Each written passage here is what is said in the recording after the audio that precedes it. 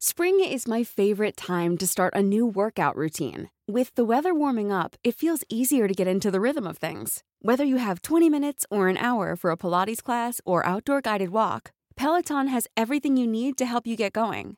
Get a head start on summer with Peloton at onepeloton.com. Te lo cuento, tu dosis diaria de noticias. Estamos a martes, es 5 de marzo, y aquí te contamos las noticias de hoy. Y empezamos con una lavadora complicada. ¿Te imaginas que todo el dinero que has ganado con tu trabajo se mezclara con dinero ilegal y que tú no tuvieras ni idea? Pues a muchos ya les pasó.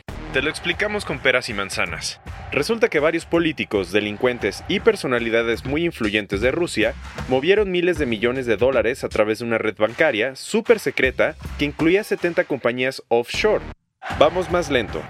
Según un reporte del Consorcio Internacional de Periodistas de Investigación, una sección del banco de inversión ruso, Troika Dialog, se dedicó a mezclar el dinero de sus clientes con dinero obtenido ilegalmente para luego mandarlo a cuentas en Lituania y redistribuirlo a empresas y organizaciones. Así, los últimos en recibir el dinero no tenían ni idea de dónde venía y era prácticamente irrastreable. Esta investigación del consorcio se apodó Troika Laundromat, o lavandería. Un nombre muy creativo, pues la red financiera funcionaba como una lavadora. A la cabeza de la rama del banco que hizo el fraude estaba el empresario Ruben Bardanian, uno de los hombres más ricos de Rusia, quien dice que no tenía ni idea de que esto estaba pasando. ¿Cuál fue el resultado? Las transacciones entre las compañías que Troika Dialog administraba llegaron a nada más y nada menos que 8.8 mil millones de dólares. ¡Uf! Y a todo esto, ¿quiénes fueron los afectados? Aparentemente este sistema salpicó a más de una persona, entre ellos el mismísimo príncipe Carlos de Inglaterra. Su organización benéfica Prince Charities Foundation recibió fondos manejados por esa red, específicamente de una compañía fantasma de las Islas Vírgenes Británicas. Lo que sí es que las autoridades todavía están investigando si los beneficiarios, incluido el príncipe, sabían o no de dónde venía todo el dinero. Y ya está de regreso en casa. Ayer, en medio de muchísima incertidumbre, Juan Guaidó regresó a Venezuela.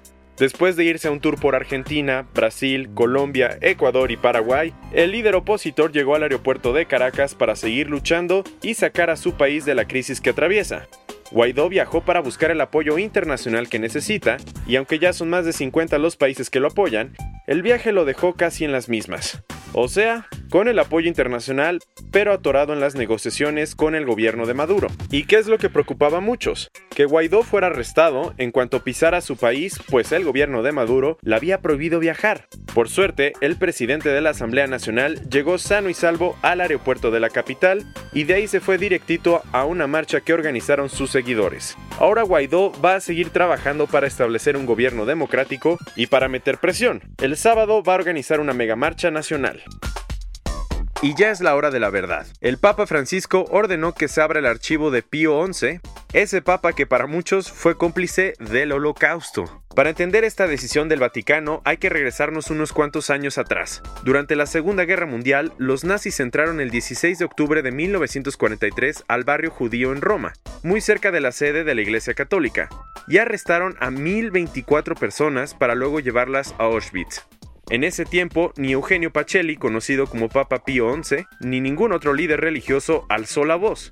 Por años, este papa ha sido criticado por muchos que dicen que fue cómplice del exterminio judío, y aunque el Vaticano siempre ha negado las acusaciones, todavía hay muchas preguntas.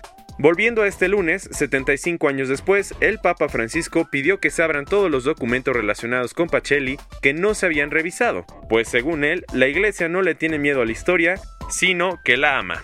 Ahora el Vaticano va a tener mucho trabajo, pues en total hay 16 millones de documentos, 15,000 sobres y 2.500 archivos guardados. ¡Wow! Y siguiendo con otros cuentos, Andrés Manuel López Obrador sigue eliminando programas sociales, y esta vez fue el turno de los recursos de la Red Nacional de Refugios. ¿No te suena? Esta organización nació en 1999 y reúne a 41 lugares que protegen a las mujeres y niños víctimas de maltrato y violencia familiar. Las medidas han sido súper criticadas, pero el presidente está seguro de que es mejor que el gobierno se encargue de estas tareas en vez de los particulares que las hacían antes. Y Amazon tiene claras sus prioridades y por eso anunció que ahora las marcas van a poder eliminar productos falsos de su página. ¿De qué se trata esto? Desde hace años algunos manufactureros se han quejado con la empresa de Jeff Bezos porque en su página hay demasiadas imitaciones. Para atacar el problema, ayer Amazon anunció Project Zero, un programa con el que le va a dar el poder a algunas marcas para que puedan identificar y eliminar las imitaciones que están vendiendo terceros en su página. La idea es que así cuando pidas iPhone realmente te llegue el producto de Apple y no una copia. Y no sé si sabías, pero Volvo es mucho más que una marca de autos de lujo. Es una marca que pone primero la seguridad y ayer lo dejó clarísimo. Resulta que la empresa sueca quiere que para 2020 ninguno de sus vehículos esté involucrado en accidentes fatales y por eso anunció una medida interesante. A partir de ese año todos los Volvos se van a vender con un límite de velocidad para que no puedan ir a más de 180 km por hora. Además, la empresa está considerando ponerle a sus computadoras un límite más bajo para cuando los autos pasen cerca de escuelas y hospitales. ¡Qué vanguardistas! Y cerrando el día de hoy, todos están hablando de Living Neverland, ese documental sobre Michael Jackson que muestra los testimonios de dos hombres que dicen que el cantante abusó sexualmente de ellos cuando eran niños. Resulta que aunque la familia de Jackson amenazó con demandar a HBO si se publicaba el video, el documental se transmitió en dos partes este domingo y lunes y provocó críticas fuertísimas. Las historias de Wade Robson y James Safechuck hicieron que miles de fans del rey del pop reexaminaran su vida. ¿Y tú ya viste este polémico documental? Esta fue tu dosis diaria de noticias con Te lo cuento. Yo soy Diego Estebanés, no olvides escucharnos mañana.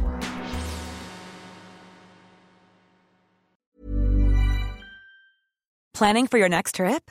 Elevate your travel style with Quince. Quince has all the jet-setting essentials you'll want for your next getaway, like European linen, premium luggage options, buttery soft Italian leather bags, and so much more. And is all priced at 50 to 80% less than similar brands. Plus, Quince only works with factories that use safe and ethical manufacturing practices. Pack your bags with high-quality essentials you'll be wearing for vacations to come with Quince. Go to quince.com/pack for free shipping and 365-day returns.